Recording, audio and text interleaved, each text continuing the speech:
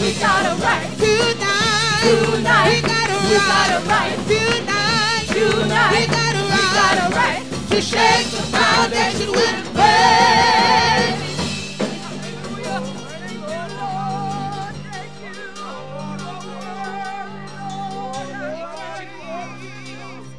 Holy, holy. Come on, let's love the Lord together.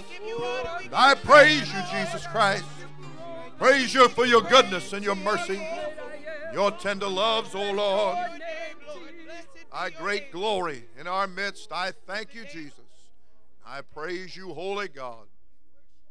Thank you, Jesus. Everybody said, praise the Lord. 2 Samuel chapter 23 tonight. Very happy to be in God's house and to worship him in the good spirit and Holy Ghost energy that we feel here tonight. 2 Samuel chapter 23, 2 verses, beginning with verse 11. This is a listing of David's mighty men. Verse 11 said, and after him, meaning after the first one that was mentioned, and after him was Shammah, the son of Agi, the Hararite, and the Philistines were gathered together unto a troop, where was a piece of ground full of lentils, and the people fled from the Philistines. Verse 12, but he stood in the midst of the ground and defended it and slew the Philistines, and the Lord wrought a great victory. I'd like to work on tonight standing your ground. You may be seated. The Lord bless you.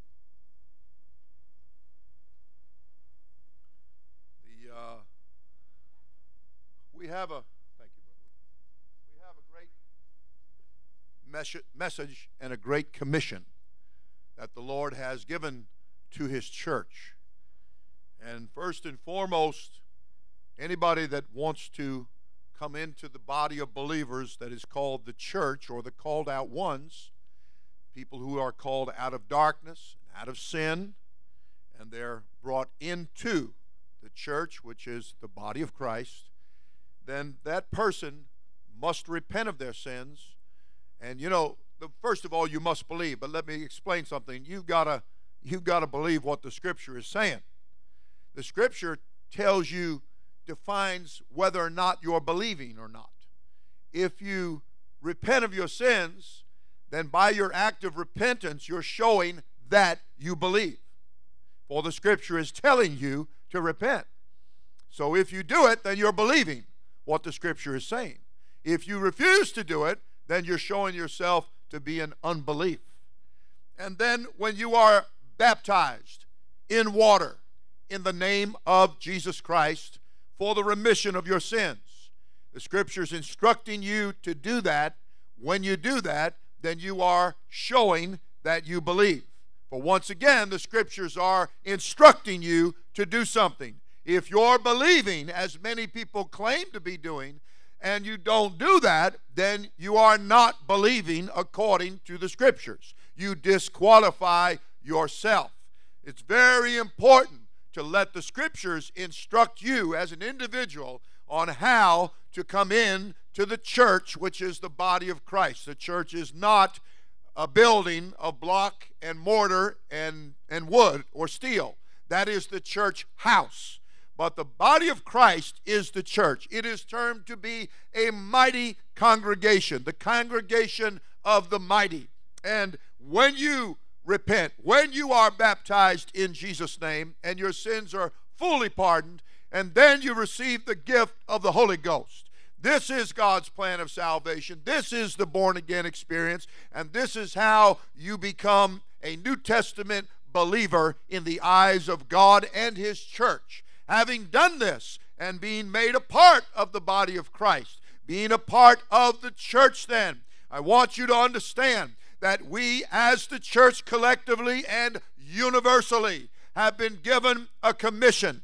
Jesus, having brought the disciples to a certain spot and point and began to give them last-minute instructions before his glorified body was taken up into heaven, he told them that they were to go into all the world and preach the gospel to every creature. Everybody was to have the gospel. One place termed it, more than one place, this gospel. They were to have this gospel. As Paul said, there is not another. He marveled that some people were removed. Some people had moved away from the gospel and had been moved unto something else, which he said is not another. There is no other gospel. The good news of the opportunity that everybody is given to repent and to be baptized in Jesus' name and to receive the free gift of the Holy Ghost is the gospel. It is the everlasting gospel, and the church is to defend that. We are to stand our ground. In the Old Testament, you have a mighty warrior here, a mighty man of God who, seeing the enemy putting the people to flight, how many people are running away from Acts 2:38 and John 3:5 and one God, because the religious world is saying boo, and they're running and they're getting scared and getting afraid, and they're feeling like they're too harsh or they're too hard. No, this man said, I'm in the middle of the harvest. I'm on this ground. I will stand my ground. I will not run. I will not chicken out. I will not get intimidated. I will not hide. I will not drop my weapons. But I will stand and I will defend. And that's what he did. And we in this New Testament church can do no less. He was a part of the congregation in the wilderness of the Old Testament. We have a New Testament. We have a new will. There is a new covenant. And they broke the old covenant. They broke ranks and ran. They gave up ground. They didn't stand their ground. And it cost 400 years of silence. But there came a day when there was somebody come out of the backside of the desert, and he said, I'm not hunting McDonald's or Burger King or anything else. I'm coming to you rough and rugged because I'm going to stand my ground. He stood in front of men that were religious and told them, who warned you to flee from the wrath to come? He said, don't give me your pedigree and all the letters of the alphabet after your name. You hear me when I tell you that God is able to raise up children to Abraham from these very stones. And I'm telling you, God's got a harvest and you need to protect it. God's got holy ground and you need to protect it. We need to protect every part of the good news and the message that has been delivered to the church. We need to stand our ground. We can stand our ground with a smile on our face. We can stand our ground with a firmness. We can stand our ground and not be ugly in any way, shape, or form. We can stand our ground without having a chip on our shoulder. We can stand our ground because we're thankful. We can stand our ground because we appreciate the ground that we have. You might want to think of some of the common faith and common salvation and the linkage and the heritage that goes back even to Abel. The Bible teaches that Abel stood his ground. Abel defended what he had gotten by revelation in the Word of God, if you please. However, God gave the Word at that moment, and Abel got a hold of it, and Abel did the right thing, and he gave his life for the right thing. He stood his ground rather than give it up. He said, I'm going to stand right on the principle of what I've learned and what is revelatory. I am not backing up. And his brother in a jealous rage slew him. But the Bible said that the ground cried out and testified, and God gave witness to the fact that what Abel did in the sacrifice he gave, let me tell you, God is not closing his ears or shutting his eyes. He sees, and he wants to see you standing your ground and defending it. Amen.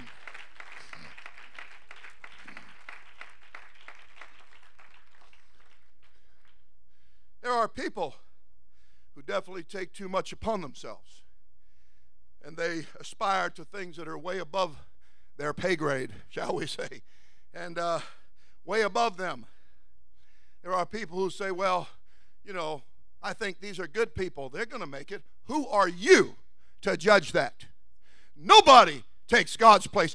God is the judge. Isn't it contradictory that people say, oh, you shouldn't judge, but then they turn right around and they judge? Well, I'm going to judge, but I'm going to judge a righteous judgment. I'm going to judge on the book. I'm going to let the chapter and verse make the judgment. I have just got to obey it, and I got to stand my ground, and I've got to defend the gospel that many righteous people gave their lives for. The Bible said in the gospel account by Luke that Jesus prayed until he sweat great drops of blood that fell to the ground. Jesus has some blood in this ground that he wants you to stand on. He wants you to stand that ground. Stand that ground. Don't give it up. There are so many examples. There is an individual that the Bible teaches, the king of the land and his nasty wife. And the king decided that he wanted a piece of ground that belonged to this man. This man did not hurt him. This man did not do anything wrong. He just had a choice inheritance. He had a good piece of ground that was entrusted to him. And the king sauntered by one day and he said, I want your piece of ground. And I'll, in other words, give you whatever. You know, the devil will offer you. Didn't he tell Jesus, he said, I'll give you all the kingdoms of this world. He said, I got the power to do that. And Jesus took care of him with chapter and verse. He stood his ground. And so this individual stood his ground to this spirit that rose up. And he said, there's no way that I'm going to sell my inheritance. There's no way I'm not going to do that. I'm standing my ground. And his nasty wife got it fixed around to where they murdered that guy, had him taken out of the picture and stole his ground. Can I tell you that the enemy covets your ground? The enemy says, you're the one I want. I want what you've got, because what you've got saves people. What you've got delivers people. What you've got is real. What you've got is work. What you've got, Jesus gave his life and the blood of the Spirit for. He gave it for that. We can't lightly walk away from this. We can't lightly back up on this. We cannot forsake this.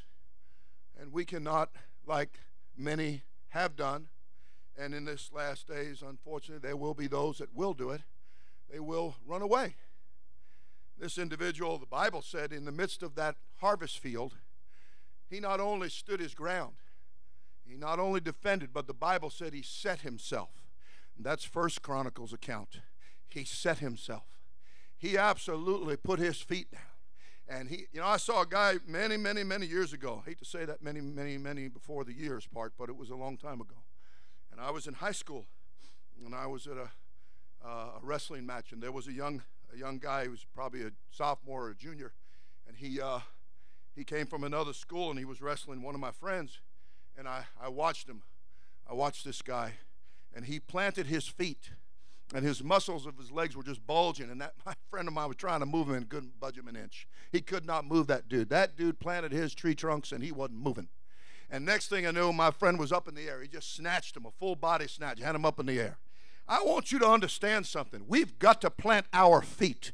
We've got to get a stability here in our hearts. And we've got to be fully persuaded and convinced that this is the message. This is the truth. And Jesus has imparted it to his church. And that trickles down to each and every individual. And he's saying, I want you to bring it to every living creature. I want you to bring the gospel, the good news. Tell them they need to repent. Tell them to be baptized in Jesus' name. And tell them they can have the free gift of the Holy Ghost. And you keep on telling them. And when the devil challenges you, when the devil makes all kinds of difficulties for you, you keep telling yourself, I am not giving an inch. I'm not giving up any ground. I'm setting myself in the defense of the gospel. I shall not be moved. None of these things that the enemy brings are going to move me. Not going to back up. Not going to compromise. Not going to water it down. Not going to say it was right for a few days or years and now suddenly it's it's not all right, or the other way around. It's not all right, now all of a sudden it is all right. Not going to do that. The chapter and verse in subject matter is still there, and it's going to be there to judge in that day, the Scripture teaches. And we want to stay with the Lord our God who changeth not. And what he said was right then is right now. The way the first babies came into the church in Acts 2, that's the way the last ones will come in, right up to the first resurrection when he takes the church out of here. We must bring this message to everybody. If we can't get certain things across to people, if we can just get Acts 2:38 across, that is the main thing. We get that to them, then I'm going to tell you what, if they get this experience, then the rest of it's going to come. Different plants grow at different rates, I'll grant you that. We don't dress the fish before we catch it. We're not out of balance. We are balanced. We have set ourselves. We're not going to be knocked over or knocked right or left or into a retreat. We're going to set ourselves for the defense. Isn't that what Paul said in Philippians 1:7 and 1:17? He said, I am set for the defense and the confirmation of the gospel. And another place he said, I am set for the defense of the gospel. We're not going to shrink at this. We're not going to back up. We're not going to let people's words make us feel like we're going to go on some guilt trip somewhere and we're dogmatic and we're too hard and we're too critical and the place where we dwell is too straight. Listen, the devil's going to have all kinds of words and arguments, but you better set yourself and you better take to you the whole armor of God and you better tell yourself, I've got the sword of the Spirit. It is the word of God, and I will stand and defend the precious fruit of the earth, the harvest in the church. Amen. Woo! Yes, Lord. God's got a church that has set itself. God has a church that is truly locked in. God has a church. They said the other day, I was told by a pastor that there was this guy, and they said there was two characteristics about this guy. One was he was arrogant, and the other was that he was wishy-washy on the gospel, on the truth, on the message. And yet he was being used to preach all these different conferences, and one in particular being a home missions type thing, starting new works in new fields.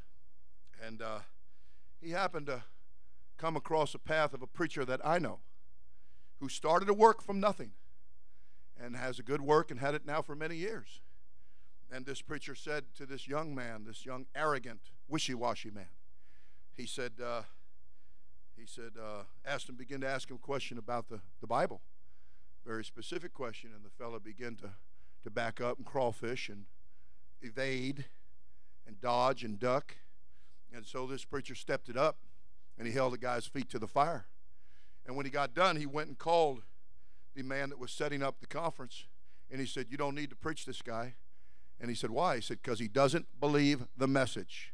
He's not standing his ground, in other words. He's not standing with the Abraham, Isaac, and Jacob people. He's not standing with the Peter and the James and the John people. He's not standing with the church. He's not standing with people who have given blood, sweat, and tears and lives for this thing. Why do you think Antipas was a martyr? Do you think it was because he chose Burger King over McDonald's or both of them over Wendy's? No, I don't think so. Matter of fact, I know not. He got killed and martyred and became a faithful martyr to the Lord because he stood for the message. He would not bow. They said there's three gods. He said, no, there's one God, and his name is Jesus. And they said, you don't baptize in that name. He said, I baptize in that name. I'm baptized in that name, and I baptize people in that name, and I lay hands on people and pray they get the Holy Ghost.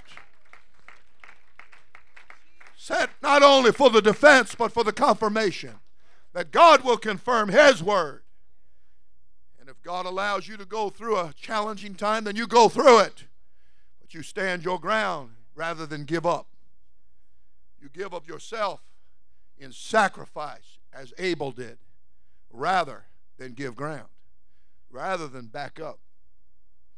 If you truly care about the harvest, the souls, then you will stand your ground on the only thing that can reap the harvest. And that's this message. This is a message where you must stand your ground. and you must defend it. And you want to remember that the rest of that verse said, and that God worked a great victory. You know, God works with them who work. If you're working for him, he's going to be working with you, because that's what your Bible teaches and says. The Lord worked with them, confirming his word with signs and wonders and miracles. And we've got people that they have to have a glut of that. They got to have something every service. Let me tell you, my God knows exactly what to do and when to do. And I'm going to tell you what, every person that is baptized in Jesus' name and full of the Holy Ghost, or every person that has repented and gotten baptized, is a miracle. And you might want to recognize that. I've seen people and know of people that have had miraculous healings, but they never got the Holy Ghost, and they never lived for God. And let me tell you, your miracle of healing is not salvation, honey child. And I thank God for every miracle of healing that he shows on any individual. But you better let that be an indicator and a sign that points you to the salvation that's contained within the Scripture. And you better hear it from somebody that's standing the ground and tells you the message and is not ashamed of it. Somebody that has set themselves, as the brother said, for the storm, because the storm's going to come. Told a bank president the other day, he said something about, he said, I don't know, what is it, the literal term when they say hell or high water, they mean that the enemy would come, and like a flood. And I said, well, I got news for you. I said, I teach them to expect that. You have to expect the hell and the high water. You have to expect the devil to come. You have to expect him to send a flood. But you can also expect that the Lord our God will raise up a banner. He will declare war on the enemy. My God knows how to defend his church. He is our defense. He's not sleeping. He's not on vacation or staycation. He's on the job. He's involved. His hands are in this thing. His life, his everything is invested in the church. Amen. Amen. You better hear me tell you that you want to be among that multitude that's going to be around that throne, singing the salvation song and wearing those beautiful linen robes of righteousness. Then you better stand your ground, because there is the enemy that has and will continue to send out a flood. That old dragon, that old serpent, the devil, is going to use everything he can to send out a flood, to try to dilute and to drown out the voice of the church and to water down the message. But there is a people that God has that is known in his church, known as the congregation of the mighty, and they are known of God. And the Bible did say they that know their God are going to do daring, bold deeds in these last days. Sure, some people are going to fall, and it's going to test others, and your test, your storm, your trial is going to come from many different angles and many different forms, but you better learn to discern at the root of that thing is the same old serpent, and you better stand with the right thing, the root of Jesse and the offspring of David, the bright and the morning star, the Alpha and the Omega, the first and the last. You better stand with the I am that I am. Stand your ground and hold high the banner of truth and defend with a right spirit. With a right spirit, the truth. You want to stand. You can stand now, literally. We'll stay standing. Thank you for standing. We want to. And everybody has their turf, everybody has their patch. And we are where God planted us. And we certainly want to bloom where God has planted us. And we are anticipating a beautiful harvest that will be brought in. And God knows how to help us to do that. But it's not going to get done by backing up. Not going to get done like those other folks, those that ran away when they saw the enemy coming. Or like the 380 that ran away when Jesus gave them explicit instructions. No, sir. We're going with the ones that went forward, the ones that held the ground, the ones that held it high, the ones that kept the message, the ones that were obedient, the ones that would not find some excuse to go do whatever it is their flesh and the enemy wants them to do, and then try somehow to wrap it up and make it look presentable. Jesus pretty much labeled them to be pretenders, people that were for the pretense, standing around and doing certain things. You don't want to be anything about pretense. You don't want to be fronting or putting on. You want to be one of those people that has set yourself, and this is it. This is your life. This is your calling. I'm not going anywhere. I'm going to take this thing right through the grave and come out happy on the other side. I'm going to stand for the truth. I'm going to defend the truth. I'm going to do it with the right spirit. I know what manner of spirit I'm of. I'm of the Lord, and I certainly believe in God's love. But you better hear me when I tell you that people that say they love Him and don't do what He says are people that He said, I never knew you. We want to be among them that blessed are they that do His commandments. We want to be among them that really love Him, not just with our lips, but with our heart. And that we draw near unto Him, not just with our lips, but with our hearts. We draw near unto the Lord, and then He draws near to us. And He's looking right at His church, and He's going to look right at His church to the very last second when He takes it out of here.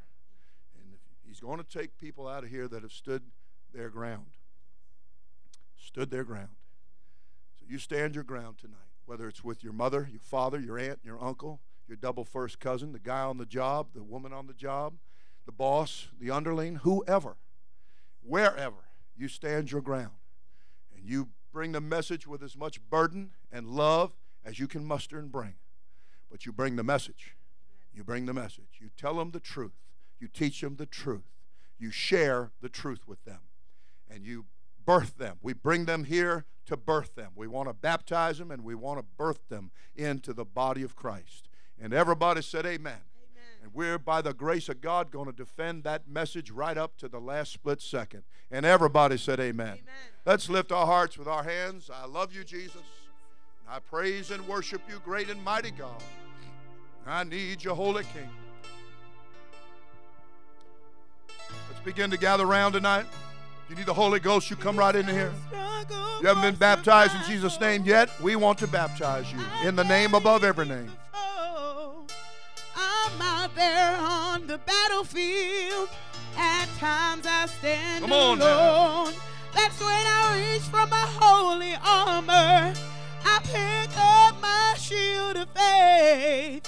I march out on the battlefield. Take up my sword and say, it's a struggle for survival. Come on now. I dare meet the foe. I'm out there on the battlefield. At times I stand alone. Oh, yeah. That's when I reach for my holy armor.